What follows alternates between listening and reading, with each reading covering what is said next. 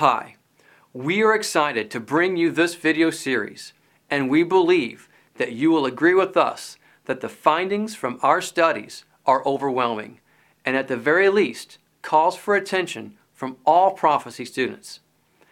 As we all continue to grow in our understanding of the Scriptures, it is our prayer that we always keep an open heart to the Spirit as He tweaks our understanding along the way. This video series will cover multiple topics in Bible prophecy. There is no shortage of theories as it relates to end-time prophecy, and many are in contradiction with one another. We hope that we can offer some clarity and new perspective on such things, as well as offer some new insight to bring to the table. At the very least, we expect to prompt some new and interesting discussion and thinking on these matters. Obviously, we do not claim to have everything figured out, and we are definitely open to adjusting and tweaking from other perspectives. We simply want to maintain an environment of testing everything, even the topic of end times. So, get a notebook, grab a pen, and by all means, open your Bible as we study the Word.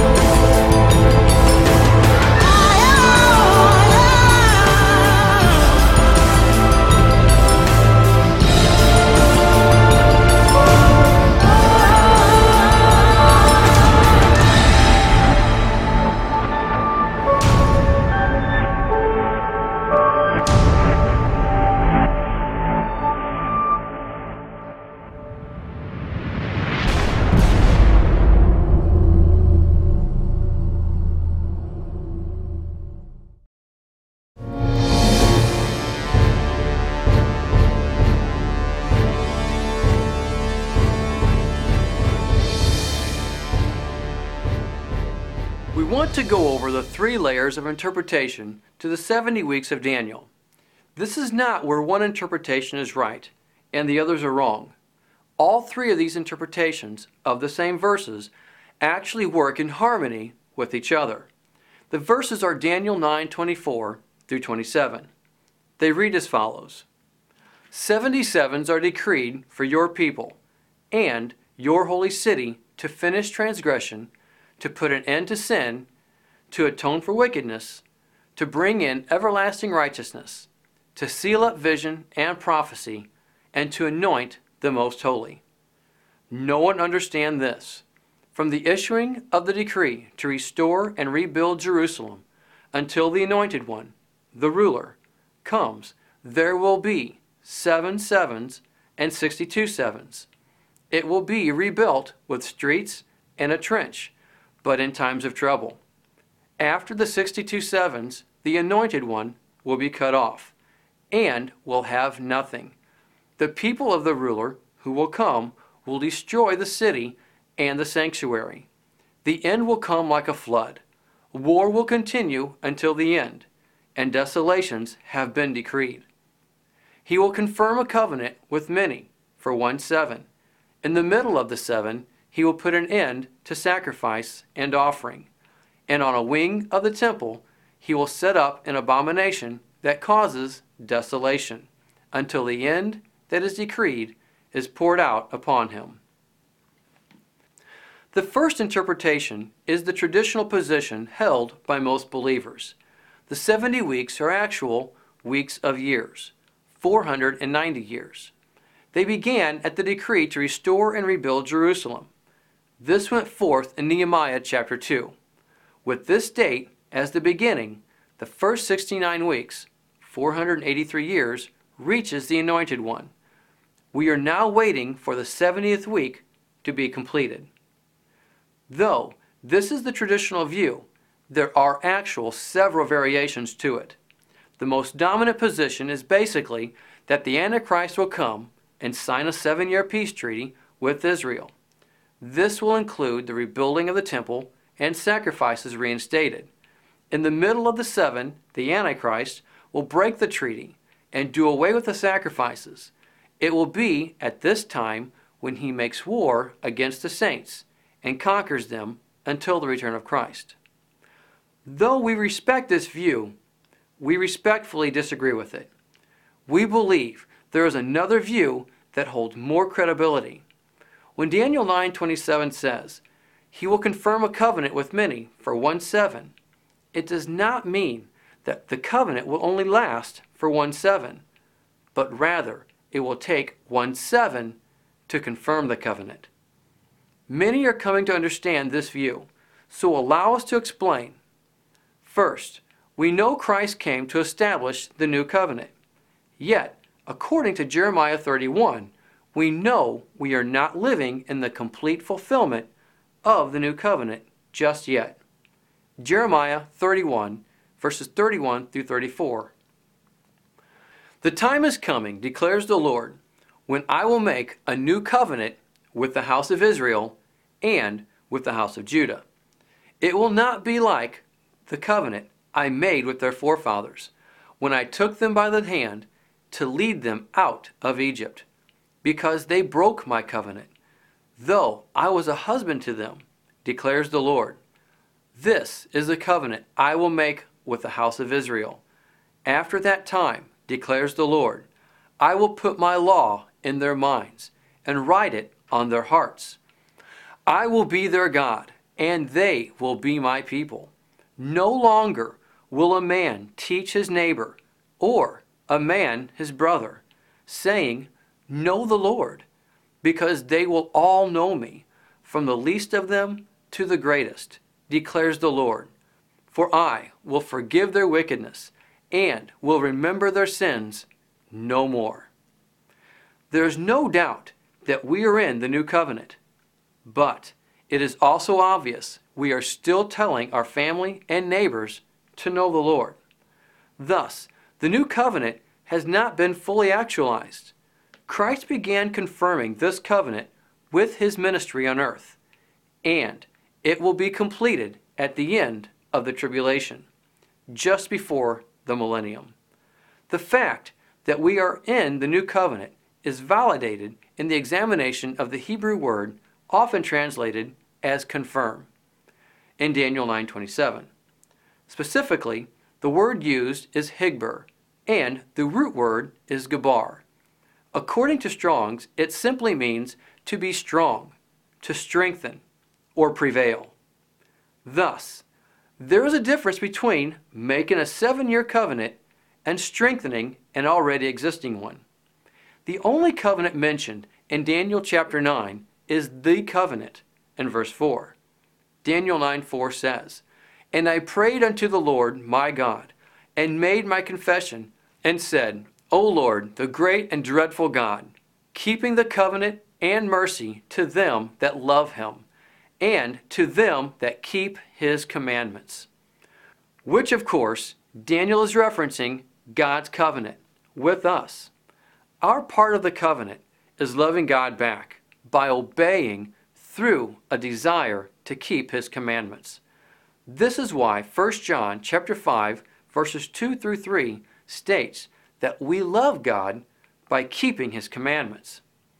God wants to strengthen the covenant with us by calling us back to His ways, which is really about teaching us how to love God and others. As already quoted from Jeremiah, keeping God's law is the whole point of the new covenant. The central purpose of the new covenant is to write His law on our heart, meaning that if we want to learn His laws and do them, His Spirit is given to us to assist with that purpose. According to Daniel 9:27, this strengthening of the covenant is to occur for 7 years and be solidified in full at His return. We will increase in knowledge and wisdom, which is God's law, leading up to His return by the leading of the Spirit. This is how the covenant is strengthened. Eventually, we will not have to teach others His ways, and the new covenant will be in full effect.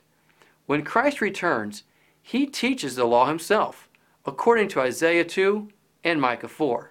So, while some teach that Daniel 9:27 speaks of a 7-year covenant that the Antichrist makes, we see that Daniel 9:27 speaks of an existing covenant that is confirmed and strengthened. The word for making or creating is not even used in the text. Since the word used is gabar, how would the Antichrist strengthen any covenant with many for 7 years, since he breaks the supposed covenant at some point? That means he is doing the exact opposite of strengthening it. It was Christ Himself who did away with the need of sacrifices at the cross. Sacrifices did continue after the cross, but they were remembrance of what Christ had done. Hebrews 8 elaborates on this for us. Hebrews 8:4. If He were on earth, He would not be a priest, for there are already men who offer the gifts prescribed by the law. They serve at a sanctuary that is a copy and shadow of what is in heaven. This is why Moses was warned when he was about to build the tabernacle. See to it that you make everything according to the pattern shown you on the mountain. Notice how Yeshua could not be priest on earth in verse 4. It is because the law, which has not been done away with, already calls for the Levites to serve in that position. So, sacrifices continued, but only as a shadow of remembrance. The verse in Daniel says, He will confirm a covenant with many for 1 7. In the middle of the 7, He will put an end to sacrifice and offering. The Hebrew word used for middle here in the verse is chatzi. The root word has the implication of dividing, to make separate. It can mean, depending on the text, in the exact middle or in the midst. For example, when it is used in measurements of cubits, it is generally accepted that it means in the exact middle. However, when it is used in counting the number of people, such as the tribes of Israel, it was used in a general form. Meaning, when the half-tribe of Manasseh is referred to, it does not mean that the number of people were divided exactly in half, but rather that the tribe was simply divided in 2. The number of people on either side bore no weight to the issue. It was simply declaring the tribe was divided, and the author was referencing one of those divisions. So, as we see, this word used concerning the 7 years, we should not force one interpretation of the word when the other interpretation bears just as much weight. So, in the midst of the 7, as also taught in Hebrews, Christ transferred the duties of the human priests over to Himself for the heavenly temple. Though the role of the priest and the sacrifices in the temple on earth were to continue to serve as reminders for us after the cross, in the eyes of God, the need for man's sacrifices were brought to an end as Christ now continues to offer daily intercession. Many refer to verse 26 regarding the timing of the crucifixion, and this is true. However, there is far more to the picture. Let's read verse 26. After the 62 sevens, the anointed one will be cut off and will have nothing. The people of the ruler who will come will destroy the city and the sanctuary. The end will come like a flood. War will continue until the end, and desolations have been decreed. This verse literally takes us from the end of the 62 sevens up to the very end of the last seven that is still to be completed. It must be noted that the end of the 62 sevens is the end of all the first 69. It shows the beginning and the end of the last seven when Yeshua began strengthening the covenant to when he completes it. It's cramming 2,000 years into one verse. Let's read the verse again. After the 62 sevens, the anointed one will be cut off and will have nothing. The people of the ruler who will come will destroy the city and the sanctuary. The end will come like a flood. War will continue until the end, and desolations have been decreed.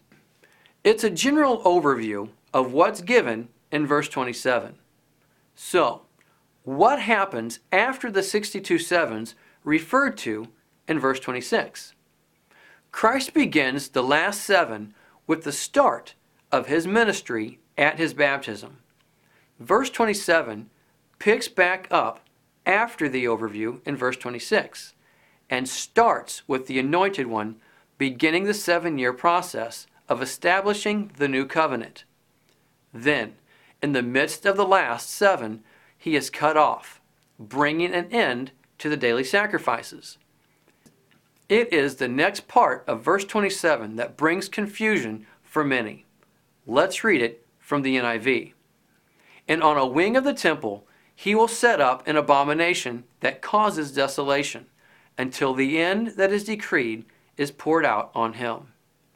Undoubtedly, this part of the verse makes it appear that the first half of the verse must be referring to the Antichrist. However, even the interpreters of the NIV give another interpretation in their footnotes that better match the Hebrew text.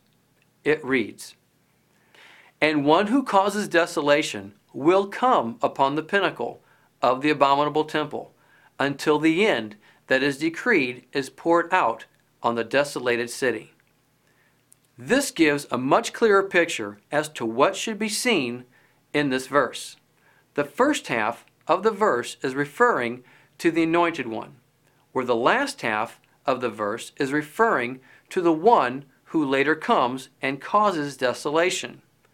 Other versions give clear definition and distinction between the anointed one and the one who sets up the abomination as well.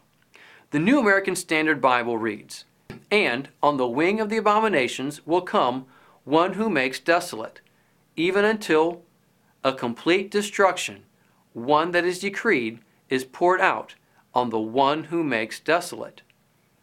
The New King James, "And on the wing of abominations shall be one who makes desolate, even until the consummation which is determined is poured out on the desolate." And the American Standard Version, "And upon the wing of abominations shall come one that maketh desolate, and even unto the full end, and that determined shall wrath be poured out upon the desolate." It is clear that verse 27 has two different individuals mentioned within it. We shouldn't confuse the verse to force an interpretation to fit one's own paradigm. Interestingly enough, it is the latter part of this verse that Christ himself refers to in Matthew 24, verses 15 through 20. It reads, "So when you see standing in the holy place the abomination that causes desolation, spoken of through the prophet Daniel, let the reader understand. Then let those who are in Judea flee to the mountains. Let no one on the roof of his house go down to take anything out of the house. Let no one in the field go back to get his cloak. How dreadful it will be in those days for pregnant women and nursing mothers. Pray that your flight will not take place in winter or on the Sabbath. Here he tells the people to flee when seeing the fulfillment of this verse. In referring to this verse, why wouldn't he tell them to look for the 7-year covenant and to make sure they were out before the abomination was revealed in the middle of it? There would be no need then for the people to flee in a hurry if they were looking for the peace treaty 3.5 years earlier. However, we see that the only reference Christ makes to this prophecy in Daniel is the abomination that causes desolation. He then gives specific directions to flee without looking back. This tells us that there is no peace treaty 3.5 years earlier. The only event in this prophecy that was and is yet to be fulfilled is the coming of the one who causes desolation. We'll cover what makes the desolation in more detail in a moment. So the first layer of interpretation to this verse shows it to be in weeks of years. 70 weeks of years. 490 years total. The first 69 weeks are completed. We are waiting for the last week, 7 years, to still be completed. This takes us to the second possible layer of Daniel's 70 weeks. The first layer was interpreted as weeks of years. The second layer is simply just weeks.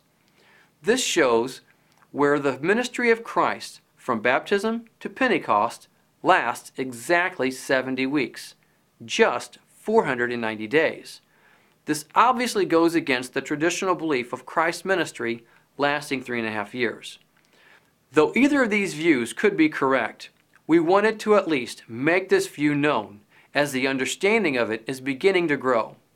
We personally may not be 100% solid on this view ourselves, but we definitely lean to this understanding as being correct. However, since this view bears no leverage in either direction to our timeline, we are choosing to not explain it out at this time. The details would simply take far too long to explain, and honestly, we are not confident that our explanation would give it justice at this time. We'll show how this view fits into the end times a little later. However, if you would like to study this view in detail, we suggest Michael Rood on this particular topic. He covers it quite well in his video titled The Jonah Code. So then, we have the first layer in weeks of years, the possible second layer in just weeks, and now we'll see the possible third layer in just years. Daniel shows the 70 weeks begin at the decree to restore and rebuild Jerusalem. A similar event took place on November 29th of 1947 in the UN. This decree came to fruition on May of 1948, when Israel was once again recognized as a nation. When we go forward 7 sevens, just in years, and 62 sevens, just in years, totaling 69 years, it takes us to the year of 2016. The year 2016 would be the start of the 70th seven, 70th year. Again, the first layer is in weeks of years. It says 77s, meaning 70 times 7 years, equaling 490 years. This is the time between the rebuilding of the temple in Nehemiah to the Messiah, plus the last 7. Then the second possible layer, 70 weeks, meaning 70 times 7 days, equaling 490 days. This is the length of the ministry of Christ. Then the third possible layer, 70 years, simply 70 years. This is the time from the decree for Israel to be a nation, which happened in the UN in 1947, to the return of Christ in 2016, having him return on the 70th year. More specifically, as you'll see, the Feast of Trumpets, also known as Rosh Hashanah. This could very well be the year that the Lord establishes His kingdom on earth for the millennium and finalizes the new covenant to where all men will know Him and no one will need to tell their neighbor about him. I'm sure that there are some at this moment who think that this is just another date setting that will come and go just like the others. However, as you will see, this is far different. 2016 is not just linked to the decree of 1947. It is also the 50th year, a Jubilee year, from the Six-Day War, when Israel recaptured Jerusalem in 1967. A Jubilee falls on every 50th year and is designed for all property to be given back to its rightful owner. In 1967, God saw to it that Jerusalem was given back to its rightful owners. This obviously means that sometime in the near future, Jerusalem will be in the hands of someone other than Israel. And that brings us to our next topic, Matthew 24:15 through 20. So, when you see standing in the holy place the abomination that causes desolation, spoken of through the prophet Daniel, let the reader understand. Then let those who are in Judea flee to the mountains. Let no one on the roof of his house go down to take anything out of the house. Let no one in the field go back to get his cloak. How dreadful it will be in those days for pregnant women and nursing mothers. Pray that your flight will not take place in winter or on the Sabbath. Again, the verse starts out saying, so when you see standing in the holy place the abomination that causes desolation, spoken of through the prophet Daniel, let the reader understand. Then let those who are in Judea flee to the mountains. The message here is to flee to the mountains with urgency the second they see the abomination. There obviously is no 3.5-year warning sign given. It will be just like when the angels told Lot to leave with his family in Genesis 19. As soon as they had brought them out, one of them said, flee for your lives, don't look back, and don't stop anywhere in the plain. Flee to the mountains, or you will be swept away. When the eyes of the people are opened and see the abomination, we'll see another exodus of biblical proportions. It is at this time we need to pause and take some time to explain exactly what the abomination that causes desolation is. We believe the abomination that causes desolation is actually rebellion against the Lord. Sounds strange at first, I know, but consider Daniel 8:13.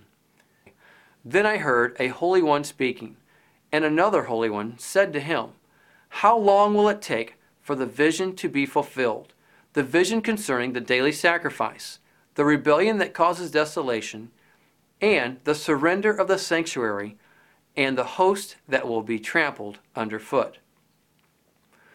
We see here that the cause of the desolation is rebellion. What is rebellion? It is a willful turning away from God's ways. Compare 2 Thessalonians chapter 2, verse 3. Don't let anyone deceive you in any way, for that day will not come until the rebellion occurs and the man of lawlessness is revealed, the man doomed to destruction. First we see a rebellion occurs, and then the man of lawlessness, just as Daniel reveals it. The word used for rebellion here in 2 Thessalonians is the word apostasia. This word is only used one other time in all of Scripture.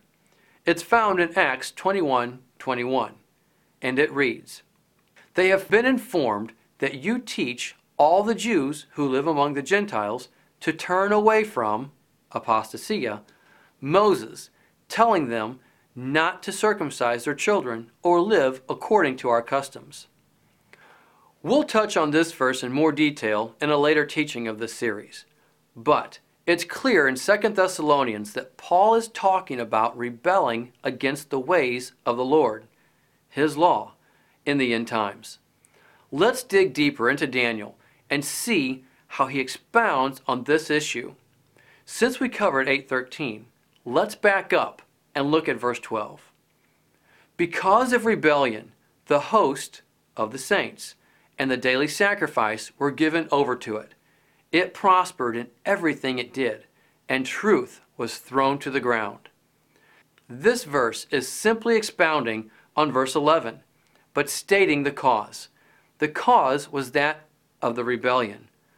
Knowing that the host of believers and the daily sacrifice are given over, as the text says, we have to ask how it came to be. So, let's read verses 10 and 11. It grew until it reached the host of the heavens, and it threw some of the starry host down to the earth and trampled on them. Notice that it says it reached the host of the heavens. The host of the heavens are the believers. It is clear that this is when the Antichrist will be operating within the days of authority given to him to conquer the saints. I've heard it mentioned before that this verse is referencing the fall of Satan and the fallen angels, but the context clearly shows it is the Antichrist that is being discussed as he reaches the believers. Much confusion has been given concerning the latter part of this verse, concerning the starry host being thrown down and trampled. It must be made clear that this is when the Antichrist will attack the leadership of the believers first. Doesn't make sense? Consider in Revelation when John first sees Christ. Revelation chapter 1, verses 12 and 13. Then I turned to see the voice that spoke with me, and having turned, I saw 7 golden lampstands, and in the midst of the 7 lampstands, one like the Son of Man. Verse 16. He had in his right hand 7 stars. Revelation 1:20 then explains, the mystery of the 7 stars which you saw in my right hand, and the 7 golden lampstands.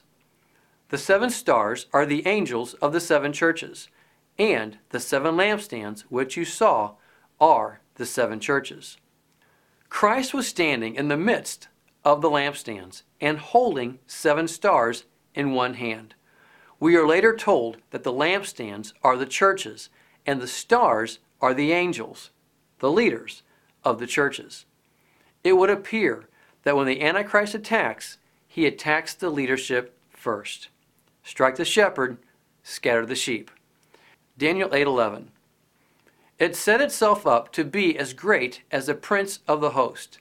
It took away the daily sacrifice from him, and the place of his sanctuary was brought low. Here we see the Antichrist making himself as Christ and taking the daily sacrifice from him. It then states that the place of the sanctuary was brought low. From the time after Pentecost, according to Paul, believers are considered the place of the sanctuary. Consider 1 Corinthians 3:16. Don't you know that you yourselves are God's temple and that God's Spirit lives in you? 1 Corinthians 6:19. Do you not know that your body is the temple of the Holy Spirit who is in you, whom you have received from God? You are not your own. 2 Corinthians 6:16. What agreement is there between the temple of God and idols? For we are the temple of the living God. As God has said, I will live with them and walk among them, and I will be their God, and they will be my people. The question then must be asked, what is the daily sacrifice that is taken away? Consider Hebrews 13:15. Through Jesus, therefore, let us continually offer to God a sacrifice of praise, the fruit of lips that confess his name. And Romans 12:1. Therefore, I urge you, brothers, in view of God's mercy, to offer your bodies as living sacrifices, holy and pleasing to God. This is your spiritual act of worship. When the time comes, the Antichrist will allow no one to worship the one true God. This section of verses here in chapter 8 of Daniel parallels with chapter 11, verses 30 through 35. Consider the following. Daniel 11:30. Ships of the western coastlands will oppose him, and he will lose heart. Then he will turn back and vent his fury against the holy covenant. he will return and show favor to those who forsake the holy covenant. This is the rebellion. Here we see the Antichrist will attack those who follow God's covenant, but give favor to those who reject it. This parallels with Revelation chapter 12, verses 17 and 14:12. Then the dragon was enraged at the woman and went off to make war against the rest of her offspring, those who obey God's commandments and hold to the testimony of Jesus. And Revelation 14:12. This calls for patient endurance on the part of the saints who obey God's commandments and remain faithful to Jesus. The next two verses of Daniel 11 explains how he does this. Daniel 11:31. His armed forces will rise up to desecrate the temple fortress and will abolish the daily sacrifice. Then they will set up the abomination that causes desolation. This could be read as follows. His armed forces will rise up to desecrate the temple fortress, the believers, and will abolish the daily sacrifice, praise and worship to Yahweh. Then they will set up the abomination, begin the persecution that creates rebellion, denial, that causes desolation, those fleeing the city. He accomplishes the persecution of the church through his armed forces. The latter part of the verse, then they will set up the abomination that causes desolation, only has three words in the Hebrew. They are Netenu, Shekutz, and Meshomim, meaning that it's the persecution from the army that is creating abomination, rebellion, thus making the land desolate. So, when the persecution of the church by the army of the Antichrist begins, so does the desolation. Thus, the setting up of the abomination is the persecution of believers. This is why the Lord tells his followers to flee and not look back in Matthew 24.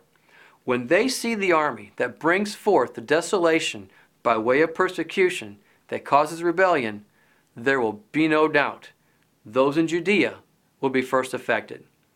This parallels much of what is expected in the Muslim world regarding the coming of the Mahdi, their Messiah. Their version of the prophet Jesus comes and gathers the army for the Mahdi to conquer the infidels. It is this army that is in place first, and that which Yeshua said to flee to the mountains when that time comes. Daniel 11:32.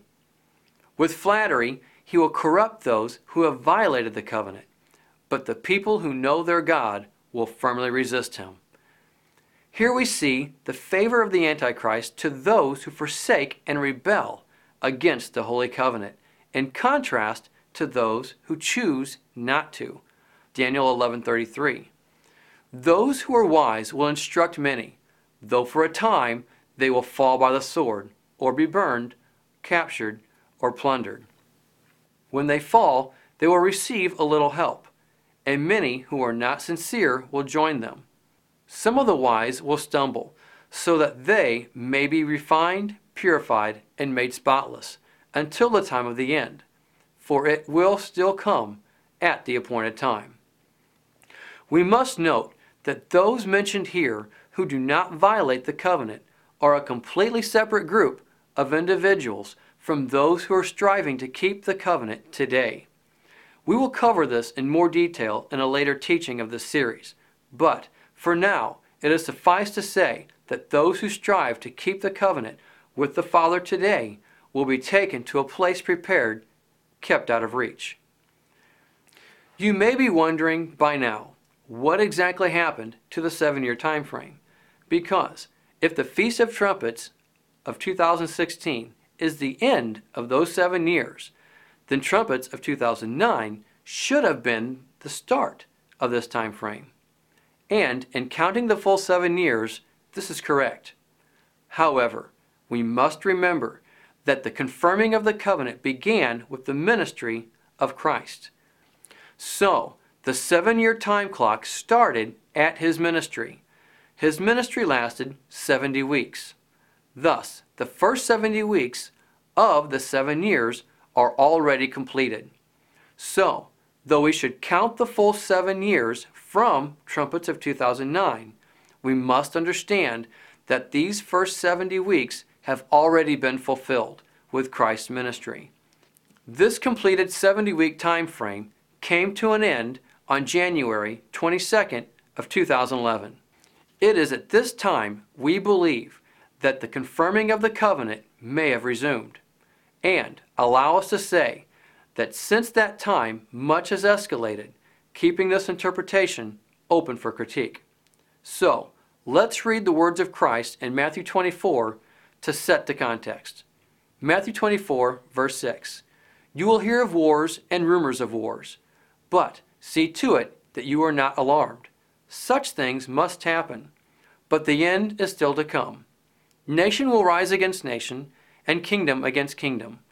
There will be famines and earthquakes in various places. All these are the beginning of the birth pains. It says here that these are the beginning of the birth pains. It's possible that the birth pains may very well begin at the resuming of the confirmation of the covenant. It says, we will hear of wars and rumors of wars. Luke's rendering on the same account says, when you hear of wars and revolutions, do not be frightened. These things must happen first, but the end will not come right away. On January 25th, just 3 days after January 22nd, the revolution in Egypt began. And, as everyone knows, many nations in the Muslim world followed suit in their riots against their governments. Since the time of this recording, the end of June of 2011, these revolutions and unrest are still active in these Muslim nations. And let us not forget the major earthquake in Japan just 2 months later. So, are revolutions and uprisings in the Muslim world new? Of course not. Are large earthquakes new? Of course not. We are simply observing and sharing our findings. It must be noted that birth pains come and go, so it is very plausible for these very things to slow down, some, but the pains come back harder and faster. Even if one chooses to hold that Christ's ministry lasted 3.5 years, it would only mean that the first 3.5 years of Christ confirming the new covenant is completed. Nothing changes except for the day when the confirming of the covenant resumes. However, if this is the beginning of the birth pains, there will be more to come. We hope you've enjoyed the second teaching. Remember, continue to test everything. Shalom.